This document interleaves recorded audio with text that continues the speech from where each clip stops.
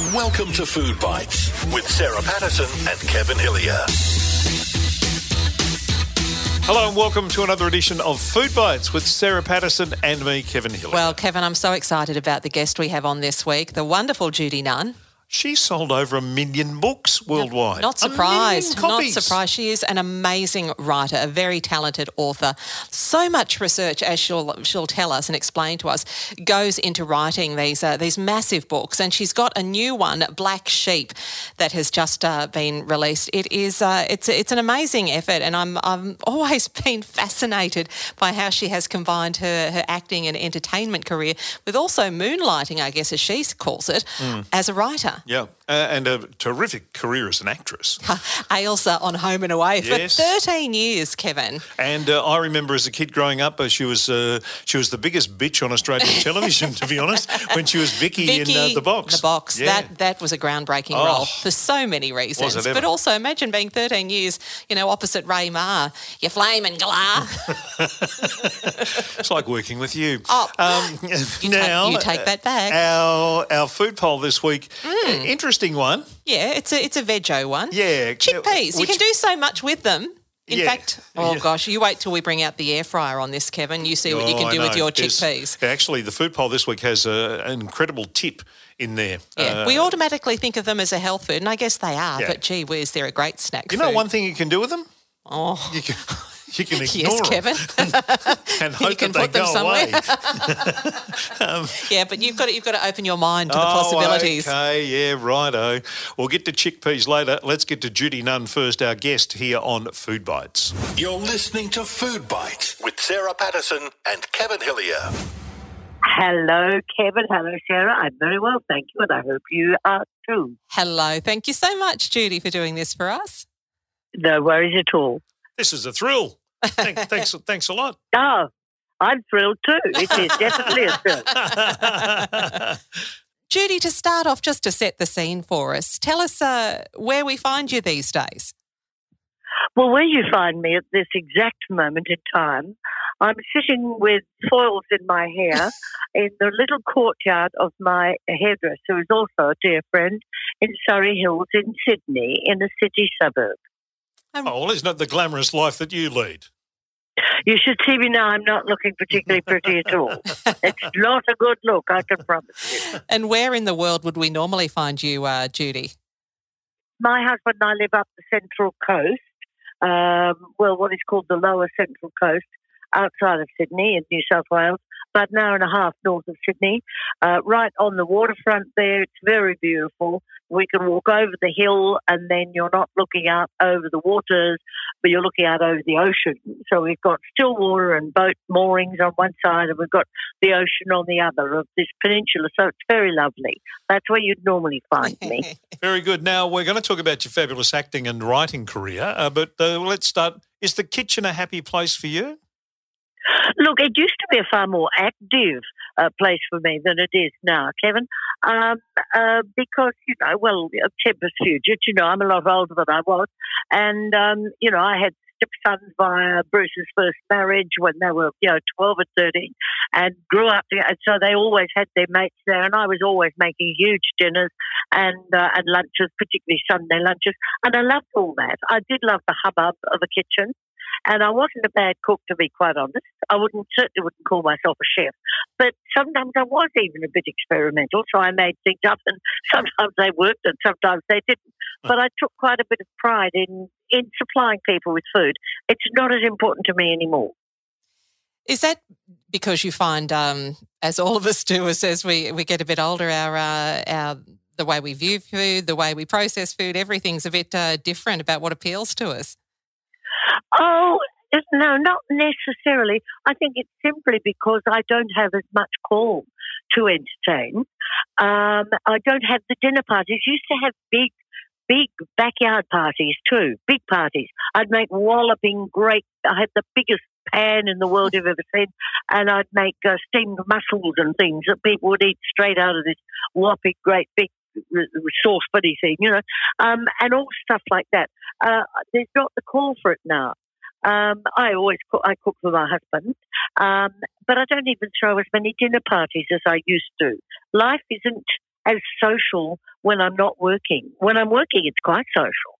But that's when I come into the city. We also have a little flat in the city, you see. So it's from Sydney where I fly out on book tours and things like that. So we have two places that we centre ourselves. Judy, we would normally ask on this podcast if our guest has a sweet tooth, but I seem to remember reading somewhere some time ago that you don't have a sweet tooth. No, I don't. I don't, funnily enough. I don't know whether I trained myself not to as a very young actress when you madly, keep yourself svelte and everything like that. But I'm not even, I don't even particularly like chocolate unless it's, very dark chocolate with the most wonderful soft truffle inside or something like that, which is a real work of art. I don't want to scoff down chocolate bars and I don't like chocolate cake. And I must be the only person in the whole of Australia who doesn't like Tim Tam. They're too rich, too sickly, yeah. Very un-Australian, Judy. What's going on? I know. I do like Vegemite, though, so I qualify. Very good. Yeah. As an author, is your working day, do you get up and have a working day, or do you write when the inspiration hits you, or how do you organise yourself in terms of being a writer? Anybody who says they just write when the inspiration hits them is not a professional author, I could tell you. I mean, you'd never get anything done, frankly. Geraldine Brooks said the most wonderful quote lately. I don't normally madly give other writers a great big boost like this, but I admired her for it. She said, if there's no wind, then row. If you think of inspiration as the wind that blows your sail and you gust off and off you go, no, it won't be there. Very often you've just got to get out the oars of the Rolex and row. And that's a very good little saying she came up with. I love it. Yeah. Because, of course, most authors are very passionate about their work, as indeed am I. And you love it when you're on a roll, but you have to work to get on that roll. And you can't just leave it go and think, I'm not in the mood now, I'll wait until something really exciting hits my brain. You can't do that. You'll never go back to your work. It's too dangerous. So do you get up every morning, and is coffee a part of your regime to get you going, to spark you of a day? Yeah. There's no particular way to write a book at all. Some writers, say they literally chain themselves to their computer and work a 16-hour day. Other people say, yes, I do 10,000 words a day. I don't do any of that. Bruce, my husband, he will just literally freefall. Chapter 1, page 1, off he goes, and he'll just write. No, I don't. I labour over it. But I don't ever take my head outside the book for too long at all. And at the end of each workday, I go into big print and I just write without giving any thought about, the quality of writing or syntax or anything like that, just where I want to jump in for tomorrow, so that when I come back to start the next day, or if I have to leave it for a couple of days, because I do some other work, charity work, etc., then I know I'm back there and I think, I could get excited about this. I can work on this. So I never leave off between a rock and a hard place. Your latest book, Judy, congratulations on it, Black Sheep. It's another sweeping historical novel in which you specialise. It's about a prosperous sheep farming family and all the challenges they face. I love what it says on the front cover, Black Sheep. There's one in every family. It's so true. What was the inspiration behind this particular book? Well, it's really too complex to go into, actually, because I as you might have gathered, I can't talk too much, and I've got to be a little more succinct in my answers, I think. But funnily enough, the inspiration behind it is very bizarre, because it is actually the nursery rhyme Bar Bar Black Sheep, which sounds bizarre, but like most English nursery rhymes, very, very old. I mean, this nursery rhyme was written in the 13th century. It has a very powerful message behind it. Most of them were political. Some of them were very violent. And I just used that as an inspiration. But the 3 bags full in Bar Bar Black Sheep, one for the master, one for the dame, and one for the little boy who lives down the lane. Well, the master was the king and the dame was the church, and the little boy down the lane was the farmer who did all the hard work. And it was the medieval king of England who wanted to raise taxes to fund his religious wars. So he taxed hugely. He taxed wool, which in England, as it is in Australia, of course, and has always been a massive importance to the economy. And so the king got a third of the taxes raised, and the church got a third because you always had to look after the church. And the poor farmer who'd done on the work only got a third. So I interpreted this in a different way. It's too complex to go into, but I hope that was remotely interesting. I can only imagine, though, Judy, it takes a certain degree of patience in terms of writing a historical novel. The research side of it, for one, just must be a huge undertaking. Yes, it is. It's very daunting, particularly if you're writing about something that you don't really know about. I mean, for instance, a typical example would be a book I wrote called Heritage, which is based in the Snowy Mountains and all about the building of the Snowy Mountains hydroelectric scheme. Well, it's one of the most complex engineering undertakings in the world and the biggest of its time. But it wasn't actually about the engineering of it.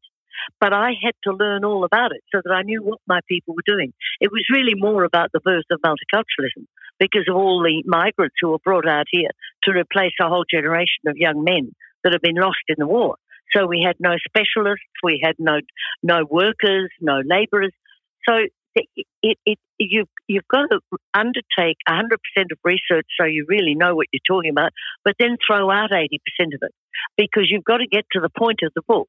For instance, in this book, in Black Sheep, inspired by the nursery rhyme, I had to learn a lot about the breeding of the finest merino wool, which is what my family is doing. But it's actually more about, as you said, Sarah, about the title of the book, there's one in every family. It's really more about the genetics of the people who are breeding the fine merino sheep rather than the sheep themselves. So that's the whole point of discovering what you want your book to be about. So you have to research the hell out of it and then forget about, or otherwise it'll sound like a history book or a lesson to people. And I don't want to do that. It's got to be about the characters and what they're saying.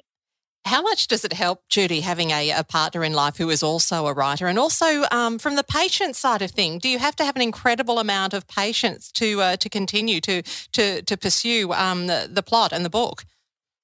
Well, it is lovely having a fellow writer as one's partner in the way that we don't write in partnership or anything like that. Although we will help each other in talking about things. What do you reckon about this? What do you think about that? Or if one of us is really under the hammer as far as the deadline goes, meeting a deadline, the other one will look up some stuff, some bit of research material or read a book for us or whatever. But where it's very helpful is you've got somebody else in the marathon, the long distance, very lonely marathon with you, so that you can talk about things and they know what your book's about. I know what Bruce's novel will be about. He knows what my novel is about, so that you can share things. And that's lovely because it's a very lonely business, writing a novel. Is this as satisfying a career for you as acting was, or is it a totally different feel about this? Oh, it's a far, far more satisfying career for me at this stage in my life. Now, I keep on seeming to qualify stages of life, like I don't cook as much as I did when I was younger or whatever. But, I mean, you know, life does hold different stages. And I've been very, very fortunate in the way that the theatre was my first great love before television came to me. Theatre is very damned hard work, particularly when I was off in London doing a British repertory. You're rehearsing one play in the daytime and doing another play at night, and they can be big classic ones. You know, sure, Shakespeare, Chekhov, Ibsen, you name them. So that's really for a young, very fit person. I did all of that, then I came back. Television claimed me. Yeah, I did long runs in soaps. I did all of that. Then I got a little bit, well, like many long-term actors, I took to writing. I was writing scripts, moonlighting at the same time as I'm acting. Then by the time I left Home and Away, which was a very long soap for me, from the pilot days, it was 13 years all up, 12 years to air, And I got a little bit bored playing the same character, lovely though she may be.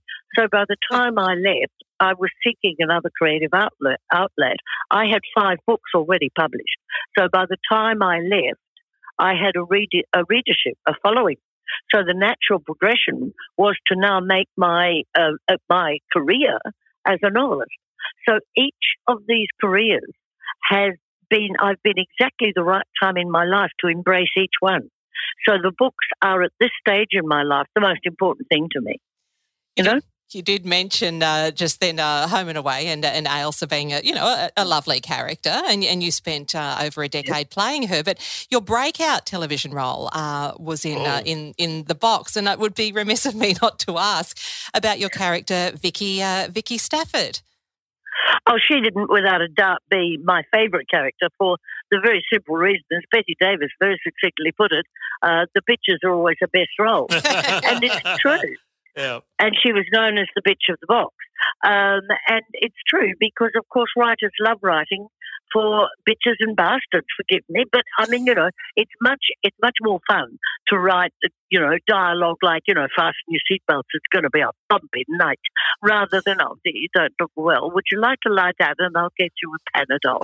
I mean, it's much more fun writing the dastardly people, as I had in Black Sheep. The people in Black Sheep are just wonderfully black characters, some of them, yeah. Your novels are going to the cinema or to any of that sort of, do you see that, or do you write them with that in mind, or is it totally... No?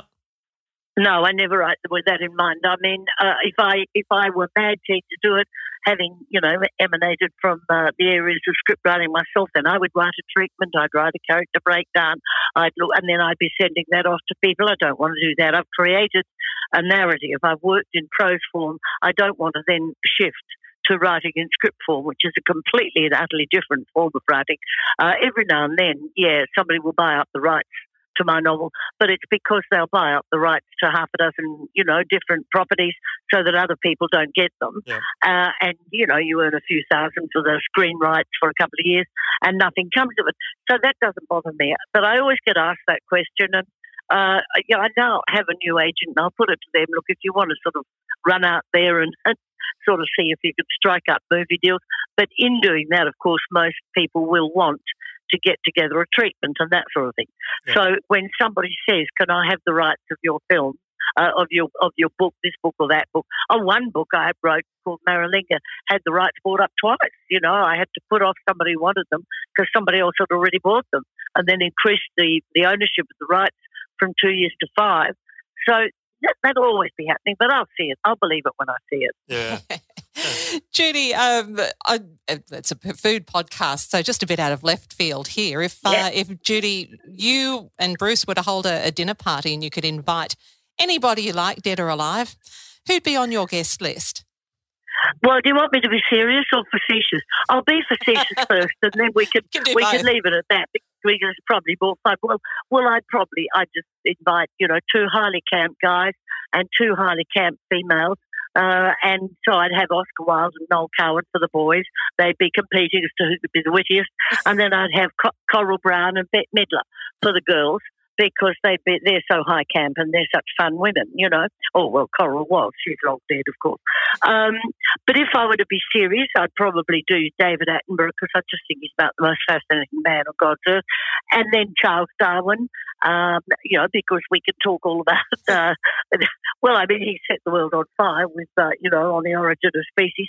And Noah Yuval Harari, I've just changed my life when I read his trilogy of Sapiens and Homo Deus, and that really is another one that he's an Israeli writer who you must read his trilogy. It's just, and for the women, I'd go for some politicians who have been wonderful as backups for their husbands who would never have made it anywhere without them, I don't reckon.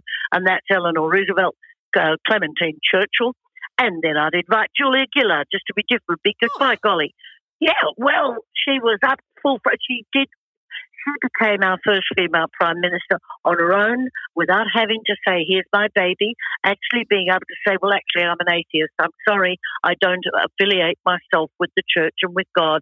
And I think that's bloody bold, and I admire her for it. Yeah. And she'd be in the company of really bold women like Eleanor Roosevelt, who swung both ways, was bisexual, and with Clementine Churchill, who really, how could anybody else live with Churchill? It's love to be a fly on the wall. Yeah, that'll be that's a yeah. That is a big dinner party. That one, that's a huge one. It is. It is, isn't it? There'd be a lot of talk going on. Now, before they have to take the Teflon things off your head, the hairdressers there, Judy, is there anything that you haven't done that you want to do? Is there anything on your bucket list from in the entertainment world, in the professional world, that you want to do? Well, not really, because I'm so enjoying what I'm doing now. The natural progression would probably be, apropos, I think Sarah's question about movies or something like that, would be to produce a movie. I wouldn't want to, because whenever people have bought up the rights to my books for movies, they've said, do you want to be in on the script writing part? I've said no, I don't. And even if they really make a mess of it, it still helps the sales of the books, by the way, would you believe? No, it really does. But no, because I don't want to get my head around it. But I'd probably look at directing. Directing would be a natural progression, I think, because writing is a natural progression from acting, because actors are always working with the development of characters, dialogue, scenarios. It's a very natural progression for any actor over a long term to start writing. And then many of them, of course, take to directing or producing their own material. Judy, just to wrap up, we usually like to ask our guests if they have a kitchen tip or a cooking tip to share. Do you have one of those? I tell you what, there is one that probably people would consider, again, too old hat for now, and that's using root ginger in cooking, which is, of course, immensely popular, given particularly Asian cuisine influence these days, which I simply adore. And these days, of course, the whole thing is to cut your root ginger up. You know, you peel it and you cut it. You do either slivers or sticks or whatever it is. And then, of course, as you're eating, you bump into this lump of something that you really can't get your teeth around or chomp, and you don't want to anyway. And that's how it adds the flavour to the food. But my mum always kept her root ginger in the freezer, and then you would never need to peel it, which is a pain in the butt, and you would just simply grate it. You would grate frozen ginger, and it would disappear into the cooking, and you would have all of those flavours. And I still do that. I still use that all the time whenever I want root ginger. It's wonderful. Very good. Judy, thank you so much for your time. Congratulations on not just Black Sheep, but on your body of work as a writer and as an actor. And we've had a ball having a chat to you on Food Bites. Thank you. Thank you. Bye-bye, guys. See ya. You're listening to Food Bites with Sarah Patterson and Kevin Hillier. And that book is available now if you want to check it out. Black Sheep it is the name. Penguin published it, but she has just dozens of books. Great body of work. Congratulations, Judy. Incredible. Well done. Thank you for being on the program. Really appreciate it. Now it's time for the food poll. Let's go to the pantry and grab a can of chickpeas. Well, I reckon every pantry would have a tin of chickpeas. There's so many things you can do with them that I didn't think you could. Now, can I just suggest something? Check the use-by date on that can, because it could be... Oh, because the liquid goes a bit rancid, doesn't it? 1992, which is probably not going to be a good thing. All right, let's find out what everyone thought about this. Okay, so much potential for this food. Old Croaky, one of my favourites, is going to start us off. He says, nah, chickpeas, not for me. As the name suggests, I will leave this one for the ladies. Stephen Quartermain says no. Ali says nope. Artie says, I've never had enough interest in them to consider them. Perhaps I've eaten them at times, but I really can't tell you. I don't have any in my kitchen. Silvana says, depends on how they are cooked. So it is a sometimes from me. Sue says, I know they can be made into nice things if you add 5 billion other ingredients. I have a tin in the cupboard and I know they'll be there till the end of time. So it's a no from me. See, speaks there's that the tin. Truth. There you go. Lonely old tin up the back.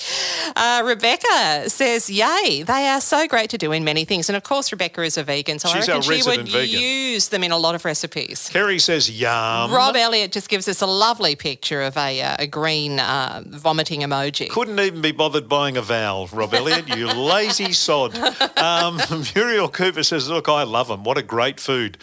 Chuck them in a casserole, make hummus, snack on them. They're magnificent, says Muriel. That is a yes, says Muriel. We forget that hummus is made up of chickpeas with, lemon juice, olive oil, bit of garlic, bit of this, bit of that. Rachel says it's a yay. Ali says, I love chocolate-covered chickpeas. Hang on. Ali, where do I get these? Now you're just taking the peas. No. Now you're just taking the peas Very 1SS. Kevin's here all week. Chocolate-covered chickpeas. That sounds good. That wouldn't be much different to a chocolate-covered peanut, would it? I might be up for that. Especially if you air fry the chickpea first. Well, we're getting to that. Okay. Angie says, yay, as long as it's added to things. Michelle says, wash them thoroughly, then pat them dry, like a dog, with whatever spices or salts that you put on them, and then put them in the air fryer until they're the size of dried up peas. They are a beautiful little snack to eat and very healthy, says Michelle. Michelle, I'm going to try this. I'm trying this today. Kevin, have we got chickpeas? Not in my air fryer, you're not. Since when did it become yours? Yeah, there's a tin. There's a tin. I think it's got my name on it. There's a tin in the back like all the knives Is your around name here. Sunbeam? Karen says, oh, well, Chol, why did you leave this one with me? You do this to me all the time, so I'm stuck with it. I have no idea. I was hoping you'd Karen, get I'm it. sorry to sound like so ignorant. CHOLE don't know. is the best, and it is loaded with chickpeas. I feel so embarrassed that I don't know what that is. Kevin, go and Google it. Sue Hoskins says, who doesn't love hummus? Oh, yeah. Great in other things too, obviously Yes. chickpeas, like Mexican food, so it's a yes for me. Hummus is great with, a bit of this and a bit of that. Davin Nicholas says, they're okay, very nice in a salad. Mark Stevens says yay, and the voting is in favour of the chickpeas. Seriously. Well, no, I'm not surprised. What are you people doing? It's the versatility. You've closed off your mind. 65% yes, 35% no. The chickpeas. As it should be. The chickpeas get a win. But are you not even remotely interested in Michelle's suggestion of sticking them in the air fryer? I am. Yep, and the chocolate-coated ones too may have caught my attention. I've heard you can put them in the oven. I've never heard of chocolate-coated chickpeas before in my life. I can't say I have either, but it would have to be dark chocolate, wouldn't it? Oh, yeah. Oh, yeah, absolutely. Yeah. That is another edition of Food Bites for this week. Hope you've enjoyed it. Go and get those chickpeas out of the pantry. Check that use by date and get back to us on that one. Enjoy the rest of your week. Thanks for listening to Food Bites. Check out our Facebook page for recipes, tips and all the latest news. That's Food Bites with Sarah Patterson and Kevin Hillier.